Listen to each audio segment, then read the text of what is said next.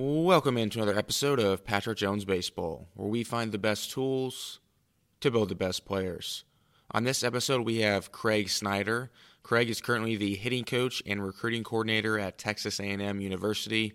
He actually won a national championship when he was at his prior school, which was Florida State University, back in 2018.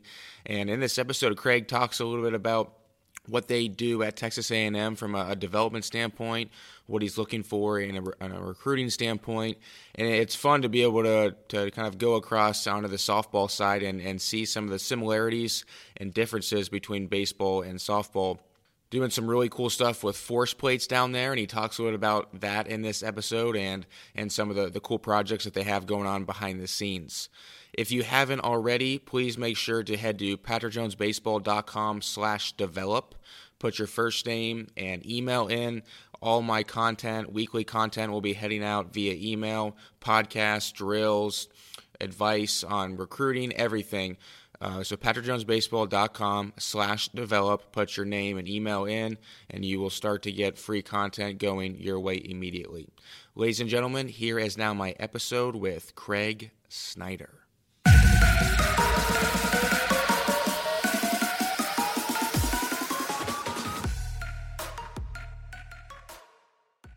All right, we now welcome on Craig Snyder, who is the hitting coach and recruiting coordinator at Texas A&M for softball. Craig, appreciate you coming on the show, man.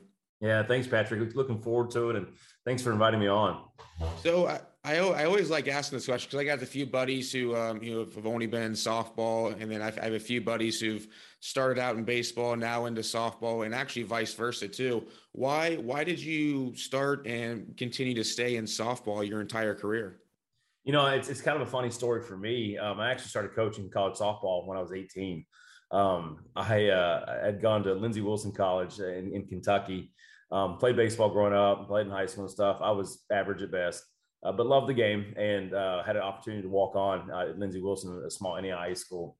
As it went on in my senior year, got injured. It was like, okay, that was, I'm not playing, but what they did say is like, hey, listen, you can still come, but we'll have a job for you, like in the athletic department. We can do like a work study program. And Tom Optenbrow was the head coach at Lindsey Wilson at the time, and had asked me, said, hey, come out and you can help out with softball if you'd like. And I said, yeah, sure, why not? That was going to help pay for school. And my job was to set the machine up every day and feed it. And that was in 2001. And, so I kind of started, and we would talk hitting, and his assistant coach ended up leaving that fall, and he hired me.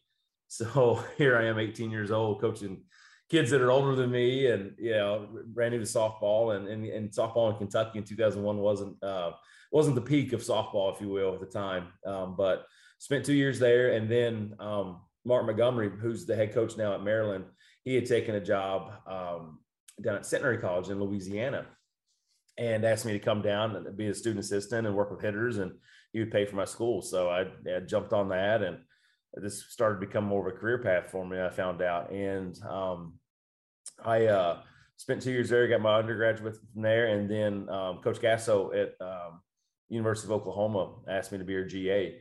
And so I spent 2 years there in Norman. And then so after that, then there's no more school. So now it's off the real world. So my first, I guess, real job out of college was at Stephen F. Austin here in Texas. So I spent 4 years there. Helped working with the hitters and won a conference championship, and it did some stuff. And then that's when the call came from Coach Alameda at Florida State, and asked to come down and work with our hitters. And myself and Travis Wilson, we worked with our hitters for 9 years and won a national championship in 2018. And then got the call to come here to Texas A&M, so come back to Texas. And so it was a great opportunity for me at the time, and jumped on it, and here we are 21 years later coaching the team. That's crazy. Yeah. How have you evolved over those 21 years as a coach? I think that happens on a daily basis, honestly. I from when I was 18 and think this is how it's done to now, where I'm like, okay, I never knew what a kinetic chain was, and now I've learned more about anatomy than I ever thought I would in college. And so, I think if you're going to be good in this game, if you're going to stay stuck in your ways, you're going to get passed up pretty quick. And so, I knew when I came to the SEC, and I had a pretty good idea. We talk a lot about plans and approaches and what we're doing. We weren't too big on the mechanics at the time, because I knew we had to swing at the right things before we learned how to swing. And so after kind of spending a year, I'm like, okay, we can do some things better and we can move better. And so I studied a lot of teams that I thought moved well, and how they gathered and how they moved forward, and just the rhythm and the rhythm before they swing, and then their timing of everything. So spent a lot of time studying that, and so we implemented some of those things this year, and we've done a nice job. I've been excited for our squad. We scored the second most runs we've ever had in the SEC since joining back in 2013. So some good things coming from our hitters this year, and they're still young, and so they still continue to learn and grow. But I think you have to evolve, though. Gosh, if you don't evolve, you're going to get passed up in this game quickly. Yeah, I hear that for sure. How have you been able to make some of those movement changes? Because I know it's hard in a team setting, right? I mean, it's not like the private sector where it's just you and the player. There's time constraints, space constraints. So how have you gone about being able to make changes that show up in the game? Yeah, so the fall was really big for us this year. We did individuals, and went through some on base screening with them, trying to test them out to see what they can and can't do, and the mobility of scaps and ankle mobilities and things like that, and then would show them, like, listen, these are your dailies. These are the dailies that you need to work on before you step in the cage, and this is the things we need to do when we're in a training room. And then just learning the stuff we worked individually, like just again on our timing and our rhythm before that, because that's hitting, right? Like if you can have some rhythm in your gather, and then you can time it up, you'll do some good things. And so that the fall was big for us on that, and just learning how to move and how to stay in the posterior chain, and how to really use ground force to create some power, honestly, and how the body works. And so we did a lot of cool stuff with some force plates. We actually, the insoles that you can put in the cleats, we did some measurement there. We're doing a little study right now between force plates and ground force and exit velocity. So kind of some neat things there that we implemented this fall. Is there anything that you can share with that? Not yet, because it's not finalized yet, but because we're still trying to comb through and scrub the data. But there is a correlation, though. We're definitely starting to see a correlation of being able to keep your feet on the ground, and how much torque we can create in our swing and our exit velocities. And so the hard part is there's a lot of variables, right? And so hitting a moving ball at different spots, and people are different. So, but I'm hoping by the end of this fall, we'll be able to go, okay, this is what we see, and this is how we're doing it. When it comes to exit velocity, like you just mentioned there, like what's a really good exit velocity for a college softball player? You're going to see off a pitch ball. I mean, if you get in the 80s, that's impressive. Yeah, there's few kids that stay in the 80s. That is elite exit speed. A lot of our home runs this year that have left the yard at Davis Diamond are anywhere from 72 to 78. And so, it's a big park here. So you have to really get it. You have to really get a hold of it to make it go. But we have seen some 80s, though. We've definitely seen some 80s that is a hard hit ball. And so that's your All-Americans are the ones that are doing that, and they're few far in between. In fact, like very few of the Team USA players could get in the 80s, honestly. Yeah, that 80s. I've tested a few softball players, and a couple have come close to 80. But yeah, it's impressive. I mean, able to hit a ball 80 miles an hour at any speed, but definitely for sure during a game. When it comes to like building approaches, like with the players and with your team, is there a team philosophy you have? Like I was listening to another podcast you did earlier, and you kind of talked about having a common language amongst your players. Mm-hmm. Yeah, it starts with us. I mean, the common language for us is going to be, we use the numbers on the plate, right? The 1 through 7. So 1 being kind of, inside the chalk, the batter's box on the right-hand side, and 7. So it's the numbers across. And so therefore, when they come off the field and ask, hey, where was that pitch? Oh, that was a 3, or that's a 4. So no longer is like, well, it was kind of outside, because my idea of kind of outside and their idea of kind of outside is completely different. And so we try to create that common language. So therefore now we have that language. Now we can really start talking about like, hey, today we're going to be hunting, 2 2-5, or hey, today, let's do a really good job of getting it 3-4-5 on the plate. Okay. And so we now know what we're looking for and we scout that way. So when we watch a pitcher, but hey, she's going to miss arm side, which is we're looking for 2-5 on here. So we're going to be facing a lot of end today. So we want to make sure we train now to be able to hit the end today. And we're going to do that. But yeah, so it starts with that common language, the 1-7 for us. And then when you talked about scouting pitchers, so how often, I'm trying to think of it in softball terms, and I know just because it's it's a little bit different, I'm just thinking of trying to take the numbers and put them in a softball. So a vertical break in softball, what would be elite? Like 10 degrees? Yeah, 10 inches vertical break would be really good. That's a filthy drop ball. And is there correlations between their release point and vertical break? Yes, there is. And so we don't have a ton of data on that right now, but yeah, there's definitely a difference in the release point. What would be like an approach if you're facing a pitcher with an 8 to 10 inch vertical break? I mean, are you just telling the hitters like have a top down approach? I know it's way different because it's coming from down up versus top down from baseball. Yeah. So if we're gonna, so we try to keep everything kind of simple too with this. So if we're going to be facing downspin that day, because we have the element of the upspin in softball, which baseball is kind of similar with the carry fastball now. Yeah. And so it's like we're going to be facing downspin that day. We're going to work really hard. We'll start off like, hey, today our goal is to make our outs in the air. That we're going to make our outs in the air. We want to try to get this ball elevated. We want to try to get underneath it. And let's get this ball in the air. And so the next thing we're going to do is, hold on, sorry, I've got dogs wrestling. Can you hear that in the background? You're good. They're good. Hold on, let me put these guys up. Give me 1 second. Okay, you're good. So if we're going to be facing downspin, we're going to talk about getting the ball in the air. And then we're going to talk about kind of when we gather too, we're going to try to add a little bit of a hinge to what we're doing. All right. And so very rarely in our game will you see a pitcher that can throw up and down for a strike. Like usually it's like, and 80% of the time it's going to be the down is going to be the strike, the down spin, or the upspin is going to be the strike. And so we kind of prepare for that. And then when we get in the box, it'll depend. So again, this is where we evolve. For years, I've said, no, get your butt in the back of the box. Let's see it up and let's make them throw strikes. Well, pitchers are evolving now. So no different, like just in baseball where everybody's, you're seeing more tilt and swings and you're seeing a little bit more up in a swing. So the pitchers went, okay, here's 98 at the chest. So now they're having hitters having to adjust again. When over in softball, people started to figure out that the hitters were more in the back of the box so they could control their break points now. So now it's breaking a little bit later now, or it's breaking that. Whereas before they had a hard time doing that. Well, they're evolving now. And so I was actually talking with John Malley the other day, the hitting coach for the Angels.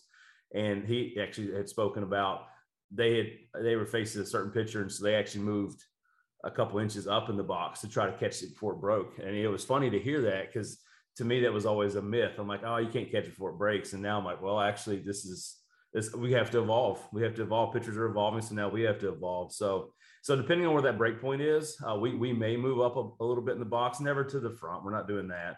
But we may try to set ourselves up for a little bit more success in the box, facing that elite of a break. And so, and every hitter is going to be different. And when we do that, so the approach, that'll be like there'll be a blanket of like, hey, this is what we're trying to do. But then there'll be an individualized approach to this because there's going to be some kids that just don't handle down well. So we need to try to put them in the best position possible. Then there's some kids that have better tracking abilities and they can see the ball up. So therefore, we're not going to move them into the front. We'll keep them in the back. And then again, too, it depends on if we're going to try to run on this catcher or not, too, if we stay in the back or move up a little bit. So there's a lot of variables that go into it. But yeah, we're definitely, the blanket side of that is if it's going down, we're going to try to hit it in the air. If it's spinning up, we're going to try to, we faced Rachel Garcia in 2018 in the World Series. And I told our hitters, like, listen, today, make your outs on the ground. Now, I didn't want them to make their outs on the ground, but that was just our approach. Now, did we make any outs on the ground? No, not even close. But we also get 4 out. So it's like, there's, as a hitting coach, you're going to say things that maybe that's not what it's like, we're just going to work backwards here. We're going to reverse engineer this thing. Like, hey, let's make our outs on the ground today. and that's doing nothing but thinking about how we're trying to attack something that's, spinning up in the zone. And so without having to say the words like, hey, I want you to swing down, because I don't want that. I want you to stay above. I want you to look above it and stay above it. And so therefore you get a good swing off on it. I was watching a video the other day. I sent it to one of my friends, and I saw someone, this is going to sound, you're going to think I'm like crazy, but I saw someone run and then swing. And she was like, yeah, that's called slapping. And I said, like, what, like, why would you want to run and swing? And I mean, is that just, you're just trying to hit ground balls? So the slapping game, you guys slap? We have a few slappers. Yes. You're seeing less and less of it though in this game. Again, so it goes back to, again, if a win in the SEC right now, you're going to have to score 6.8 runs. So if you're going to score runs, as we've now learned, so bunting is probably not the way to go. I mean, you're playing for one if you're sack bunting, in the first inning with a runner at first. So what you have to do is you've got to be able to hit extra base hits, right? You got to lose balls in the gap. You got to take your walks when they're presented, and hopefully then somebody gets on the backside of one and we score two. Slapping was a big part of the game, probably 10, 15 years ago, because defenders weren't good.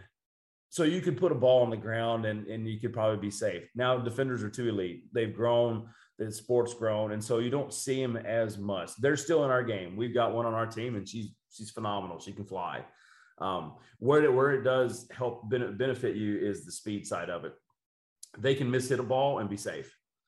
Mm-hmm. So they top a ball, or they come around a ball and cut a ball. They can be safe that way. And then it adds a little element of craziness on the bases and adds a little bit of pressure for the defense. And so, but we had a rule change happen. The hard thing for slappers is that if they were stepping out of the box so much, so they made a rule is like, if you step out of the box, you're automatically out. Well, that has killed slapping games, because it's so hard to stay in the box when running through the box. And so, but they'd actually changed it back this year to where it's now just a strike on the batter. And so slappers are still going to be present in our game, and they definitely have a purpose for what we do.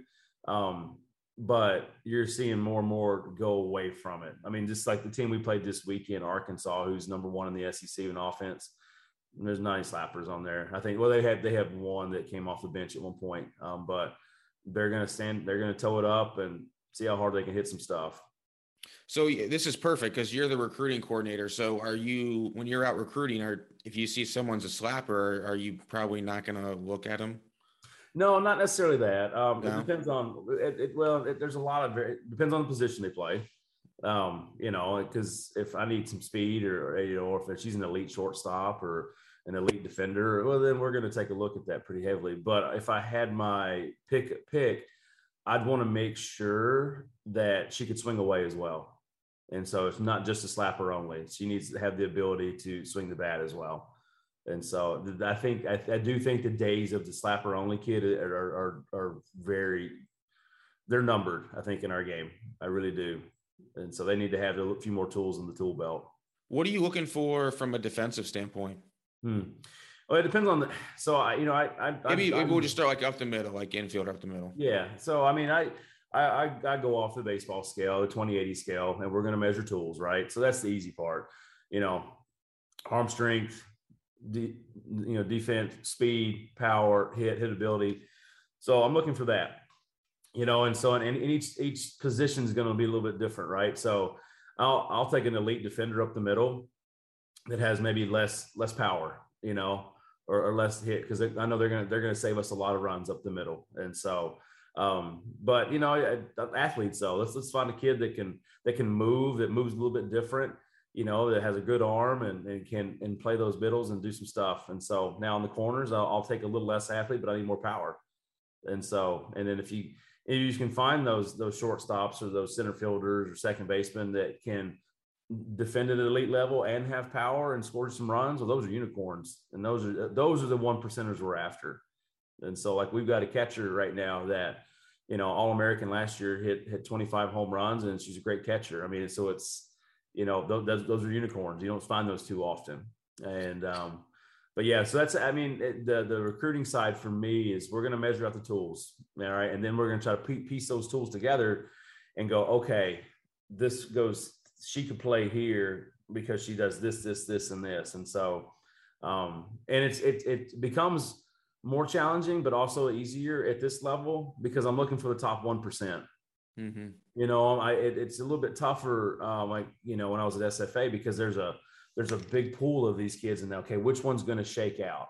I'm looking for 2 to 3 tools. Now I'm looking for 4 or 5 at this level if we want to compete for national championships. And so, but which one's going to shake out? Because there's going to be 1 or 2 of those kids I'm making a decision on, whereas before I'm making a decision on 10 kids.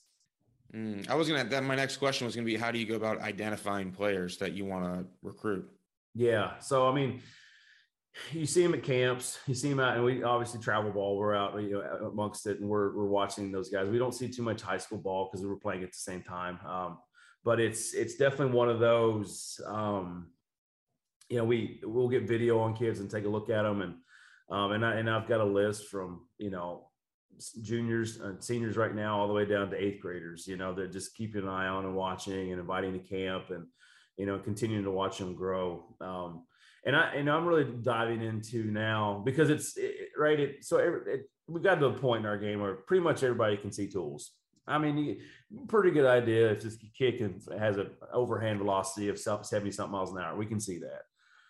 Now we need to know how they think. And that's the hard part, right? So we actually paired up with S2 Cognition, and we're taking tests to see how the brain processes information, how they perceive things, and how they think. And so I think that's the next level for this stuff, because now I can get a kid with all the tools, but if they don't think at a high level, we've got to develop a lot of stuff. So I may take a kid with maybe a lesser tool, but thinks at a high level and can process at a high level. I may take that over that, because those are the kids that are going to be gritty. Those are going to be the ones help you win in the end. And so I think that's where we're going. I don't know how we measure that yet without doing it in camps, without, then offering, within NCAA rules, doing stuff like that. But I don't know. I think there's a lot to be learned about that right now.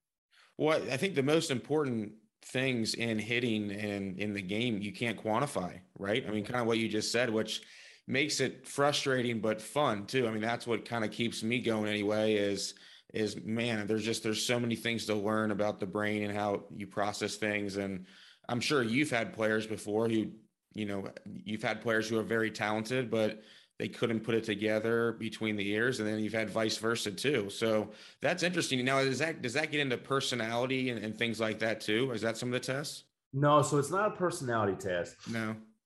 This is purely testing how the brain works. So this is actually like a blueprint of how your brain thinks and works. And it's really interesting because you're right. So they just answer questions, or how does that? They take a test on a computer, and there's a lot of different things. There'll be some moving objects, and then they'll have a pattern, and something's moving, and then you have to tell them where that thing was going. And so, because it has tracking abilities, and and it's really interesting. Have you had any of your really good hitters do that? Yes, all of our hitters have done it, and it's really interesting. So the ones that I thought would grade well didn't. And some of the ones that I didn't think would grade well have graded well. So it's really interesting. And, what they talked about, he goes, here's the thing. He said, what has made your kids great is the plan and approach stuff. Because sometimes you're taking the thinking out of it for them. And you're allowing them to fail because this is what we're looking for. He goes, and so that's what's the most important thing that you guys do as an offense, is that you have such a good plan and approach. So it supersedes some of these deficiencies they have. And so, which is really interesting because, I look at like Haley Lee, for example, our All-American kid last year, her freshman year before we arrived, she had 2 home runs. Well, then last year she had 25. It wasn't a swing change. It wasn't that at all. It was how she thought about it. It's how she thought about, hitting something with downspin. It's how she learned how to sit on a changeup, how probably half of those home runs were changeups. And so, I talked to her about, I'm like, listen, when you learn how to do that, then you get to hit the thing you're good at, right? Mm-hmm. You get to hit the velo. You get that now. That becomes fun. But all of a sudden, you square up a changeup, and that's gone. That's out of the pocket now. You're probably not seeing that again, And so, and away too. She learned how a little bit better to hit away. So she goes deep away. Guess what? You're getting in now. Awesome. So that's been fun for her just to learn that side of the ball. And so, and this year she's gosh, she's hitting hard at a high clip. I think she's hitting 440 again with 14 bombs, but she's got 50 walks on the year because nobody throws to her. Wow. You know, I Wait, mean, so she did that sitting all the time, sitting on a changeup? yeah. I don't hear that too often. She had the cognition and ability to think about, okay, I'm getting a changeup right now. And so because she watches the game and she learns and she can see patterns for what they are. And so it was really impressive for her. And I think a lot of times too, by looking at some off-speed stuff, it slows you down. And so, because I've had hitters before, even at Florida State, like the Jesse Warrens and stuff, they may be looking for a changeup and they pull the trigger on something hard, but it put them on time and they hit it out. Mm-hmm. And so sometimes looking for that off-speed pitch and timing up the off-speed pitch puts you on time for the hard stuff if you're a little quick that day. And that's interesting because since softball, the pitcher is closer than, in baseball, mm-hmm. you would think the opposite, right? Where they'd be harder to do. Yeah, no, the changeup is the easiest pitch to hit in college softball if you're looking for it or if you think it's coming.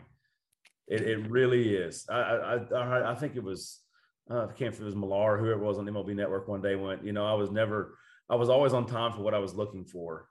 I may not have hit it, but I was on time for it. And I'm like, that's a bold statement. I like that though, because I think when you're actively looking for something, your body moves in a certain way. Like if you're looking for the change up and you slow yourself down and you move a little bit later, you're on time for it. What are the percentages normally for pitchers who throw change up versus other pitches? You're going to see, one of the things we do when we scout is like, okay, does she have an off-speed pitch? If so, then is it a strike? And what percentage of that is a strike? Because if it's less than 50%, we're not going to look for it unless you just establish it's that day. We're going to look for the hardest, because at the end of the day, like, I want to hit fastballs, right? Like let's be really good at hitting fastballs. But if you can throw something up there that's 50 miles an hour and I can time that up, I can hit that a long way as well. Yeah. And so, so it depends on the pitcher. It depends on that pitcher that, that has one. We faced a great kid this weekend who didn't have a changeup, but it was up and down in the zone. So it presented a problem. Like, you have to pick one of the areas and go. We have to either see it up or try to get underneath it and go get her. And so that was a challenge this weekend for sure. But it was good though. We ran her off the mound twice. And, when you don't have a changeup, I think hitters are too good now. They can time you up pretty quick. They'll get in rhythm with you, and it's tough. You got to be able to slow them down. How do you go about giving this information to the players? Mm-hmm. So when we do scouting, so I did something different this year. I really enjoyed. So that we have video, right? And we have video on everybody. We use the Synergy program and we use Exos. And what I'll do is I'll tell our kids, like, hey, listen, I want you to go through and watch all their pictures. That's what I want you to look for. And then they're going to present. So we have a little wheel that will spin. They don't know who's going to be called that day, and they have to get up and present in front of the team, which is great because they don't know who's going to do it. It's different when I'm like, hey, you're doing this tomorrow, then everybody else can go, I'm not watching it. Everybody has to watch it now. That's awesome. So it's actually turned out to be pretty cool. And there's some accountability there because, I'm talking like, these are your at bats. I can watch film till I'm blue in the face, but unless you take ownership of your at bat, this doesn't matter. It's not my bats.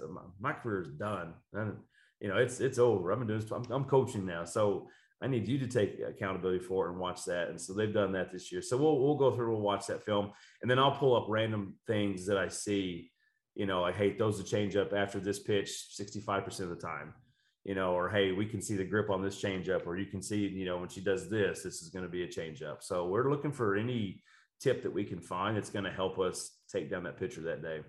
Well, you're also helping them with just public speaking skills too, right? That's huge. And I don't think, that's something that they can take wherever they go when they get done playing. I like that. Absolutely. When you have to stand up in front of everybody and present, that's a tough one. And our youth today, they're really not used to that. So there's a lot of cool things that come from what we're doing with this. So we got a lot of people who'll be listening to this who'll be younger, right? They're still in high school, they're playing, there's going to be coaches. What's something when you're out on the recruiting trail that you see a lot of times that, maybe it's a swing, a flaw, or defensively they're not moving a certain way? Like, what's something that you would say the majority of players out there, if they worked on, it would help them in the long run? I think I talk to this a lot about with youth players, and it's plate coverage, like from that side of the ball. Like, man, like all too often I see these kids just toe the chalk and just get in there and just wail away. And the problem becomes is that I'll ask them, well, so why are you towing the line? Why are you so close to the plate? And the answer is, well, I want to hit the outside pitch. I'm like, well, which outside pitch? And I'll point to the plate. Like, are you talking about the one that's on the corner here? And I'll point to one that's like on the chalk. And they're like, well, what's the one on the chalk? And I'll say, well, they just put this rule in baseball and softball that if you get 4 of those balls that are on the chalk of the other batter's box, you get to go to first base for free. And I said, and they're like, what? But they call it. I'm like, I understand that, but also pitchers miss. Okay. And I said, here's the problem. So here's the missed pitch on the plate, right? And look, your hands are almost on top of the plate. So how am I getting to that pitch? Now I've got to make contact way out front to hit this pitch. And now I'm hitting it a mile foul. So the thing that pitcher didn't mean to throw, and the thing that you actually want to hit, you can't hit because you're so concerned about the pitch that's not a strike. So I talk about like give yourself some room and give that pitcher a shot to miss. Put the fat part of the bat on the fat part of the plate. I mean, it's pretty simple. And just by that, you're going to cause more damage. You're going to get better pitches to hit. And mechanically, you're going to be better because as we see these kids that crowd so much, the first thing they do is bail now, because that's the only way you're going to hit something middle in is you have to bail and you have to fly open. So I think that's a big one. And that's not necessarily a swing adjustment as much as just an approach adjustment, and that I think that approach will actually help your swing a little bit because you're not having to bail every time, and learning how to hit a pitch the other way and learning how to stay behind the ball will help them so much. And I think the other thing too is just, there's never a moment you can't be trying to get in rhythm with the pitcher, and not just on deck. And it's in the dugout, like trying to, when am I starting my swing? How am I doing it? When am I starting to move? When am I moving forward? Learning how to do that at a young age would help hitters so much, so much. I actually put a video of my son on Twitter probably a couple of weeks ago, but he just naturally watches. He's 7 years old and he's in the background and he's right here and he's just starting to hinge and starting to move forward. And I haven't taught him anything. He just watches our kids. And it's so cool, but he's learning, he's timing things up. He's in rhythm with the pitcher right now. And, I tell our hitters that too. It's like, man, every time you get a chance to take a rep doing that, do that as much as you can. And so I think those two things, if you saw that out of some youth, that'd be incredible. Plate coverage and just learning how to be in rhythm and with the pitcher and timing them up. And so I think that'd be a really cool thing for them. That's good stuff. Why do you think that is about players being on top of the plate? I mean, do you think that's because of the home run revolution? It seems like the last couple of years, at least on the internet, anyway. Yeah, I think. I think at a young age, what's the hardest thing for people to do is wait on something middle away, right? So instead of trying to make an adjustment on when we start, we just crowd the plate and just wail away at it, Again, I think we get so concerned about the pitch that's not a strike either, and it's called a strike, at all levels. And so I think that has a little bit to do with it. It's just because it's harder to wait. It's hard. Nobody's being taught like when to start and when to move forward. Everybody's making a step towards the pitcher or making a step towards the ball before the ball's even released. So you're out in front. So therefore it's really hard to hit something middle away. And so when we can learn like, okay, I'm actually going to make my move forward later now I can be on time for that pitch. I can stay through that pitch. And so, and I think too, it's always laugh at this one, you'll have a hitter on that just hit and they probably say they struck out, on 3 pitches that are away. And they'll tell the hitter, maybe it's a lefty hitter, okay, I saw this, and this. I'm like, everybody saw what you got. Yeah. We're good. Yeah. We saw you strike out. Don't do what they did. Right. That's awesome. You know what I love probably more than anything else in softball compared to baseball is coaches don't have to wear pants. Yeah, that's right. Honestly, I hate wearing pants more than anything else. That's my favorite thing. If I ever coach softball, it would solely be because of that. Yeah, I don't think anybody wants to see me wearing pants, so we're good. I'm glad we don't. Well, Craig, this has been a lot of fun. I appreciate you coming on. Actually, the friend that I referenced earlier when I was talking about slapping, which was Gabby Moreno, and Gabby's a good friend of mine, and she actually recommended that I reach out and get you on because she really enjoyed playing for you as a coach and spoke very highly of you. So appreciate you coming on, and I'm always looking for really good coaches. And so anytime somebody I know recommends somebody, I always look into it. So I appreciate you coming on and taking the time. Absolutely. No, I appreciate you having me on. Yeah, Gabby, she's awesome. I wish I could have coached her for 4 years. What a great athlete and great kid. Yeah, awesome. Thanks, Craig. All right, Patrick. Thanks so much.